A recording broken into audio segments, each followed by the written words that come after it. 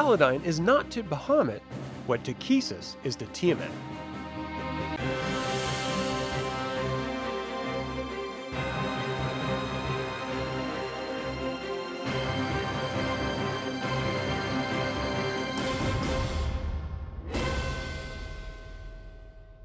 Welcome to another Dragonlance Saga episode. My name is Adam, and today we're going to talk about Planescape and the plane of Mount Celestia, the Seven Heavens. I'd like to take a moment and thank the members of this channel and invite you to consider becoming a member by visiting the link in the description below. You can even pick up Dragonlance gaming materials using my affiliate links. I am referencing the Planescape campaign setting boxed set, Planes of Law, and On Hallowed Ground supplements for this information. If I leave anything out or misspeak, please leave a comment below. Planescape came about in a time when TSR was nearing the end of its viability as a company. With its focus on releasing annual box sets and losing money on every sale, the writing was on the wall for everyone involved. But what did that mean for the game products? TSR would eventually resort to frequently released splat books. These tended to retread familiar ground, as Advanced Dungeons & Dragons 2nd Edition was becoming a bloated mess of a game with its myriad of game worlds and TSR's insistence that they were all connected through their latest Planescape and its new presentation of the multiverse. This would naturally bring up role-playing questions like, are all the gods versions of other gods? Spelljammer attempted to restrict that connection with its crystal spheres, but the Planescape team seemed to do their best to not only erase the boundaries Spelljammer put in place, but more, connect everything in the inner and outer planes through a single city called Sigil. This seems like a gross oversimplification in hindsight, but it was incredibly popular as TSR continued copying the success of publishers like White Wolf, much like Wizards of the Coast would do when they bought the company. This would lead to issues addressed in my last video about Takhisis and Tiamat. While I thought their method of addressing the confusion was a decent one, leaving it up to the Dungeon Master, it didn't resolve any lingering confusion. This only extrapolates when we think about the other great gods of Krynn. Why the confusion and semi-connection to Tiamat when Gillian would have no counterpart, and Paladine was made separate from Bahamut? Does it really just come down to the five-headed dragon form? How narrow-minded are we role-players that we are incapable of distinguishing between two seemingly immortal entities that look similar some of the time? Planescape didn't repeat that mistake with Paladine, however, and when they firmly placed him in the plane of Mount Celestia, they clarified that Bahamut is the god of good dragons, while Paladine is a human god. Two separate entities with zero connection between them in the multiverse. Could this be why Takhisis is continually trying to overthrow Krynn out of some shallow case of mistaken identity and jealousy? While I am joking about motivations, I do find it incredibly interesting to see how the different gods are placed in later supplements.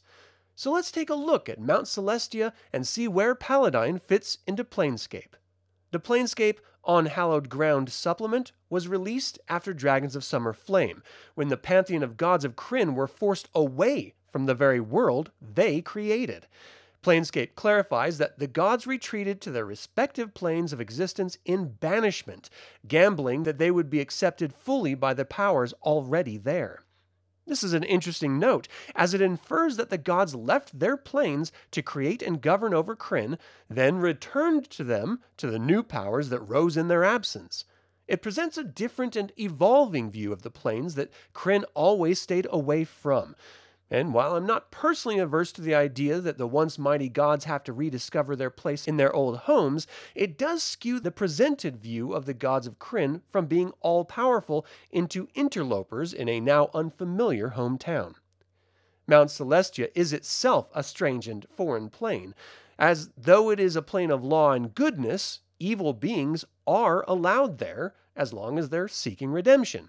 In fact, anyone on the plane is prohibited from violence, even against evil, unless that evil is actively destroying others.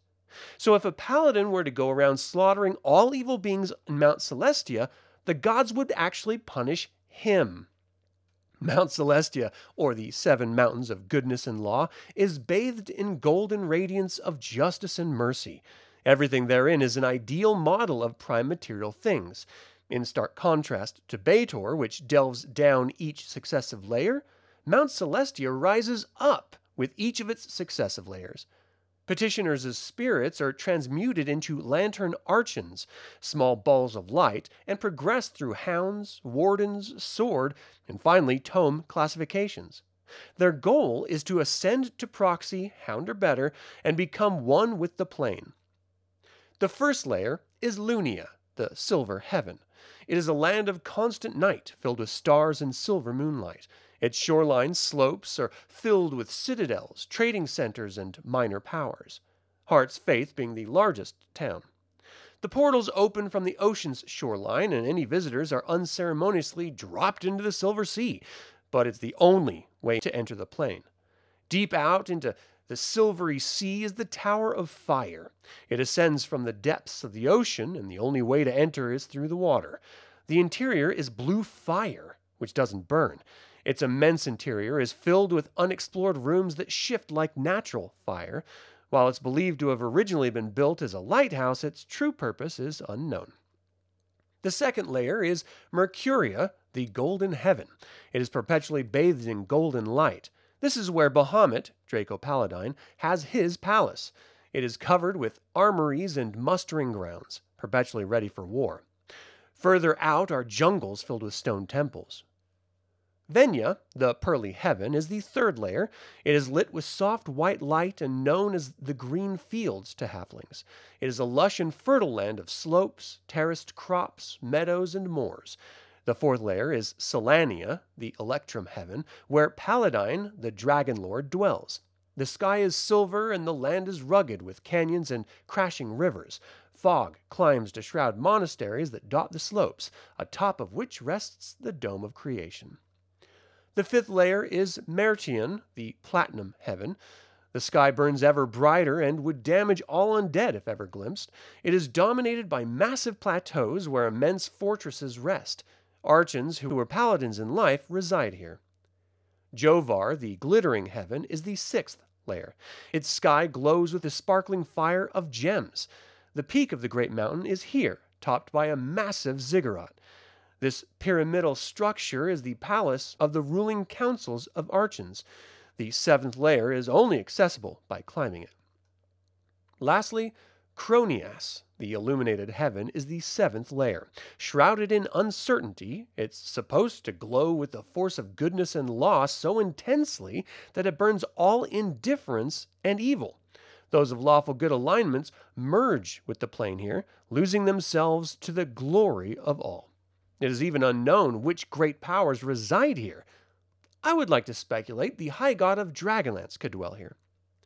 I may delve deeper into the different layers of Mount Celestia and its denizens, but for now, that is all I have to say about Mount Celestia, the seven mountains of goodness and law.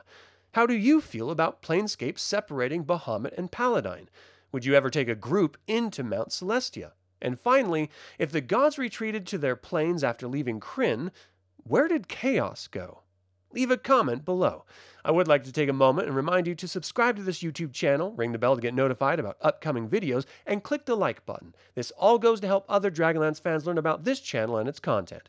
Thank you for watching. This has been Adam with Dragonlance Saga, and until next time, remember, what treachery is this? A human enchanted to look like Bel the Enchanted? To look like a human?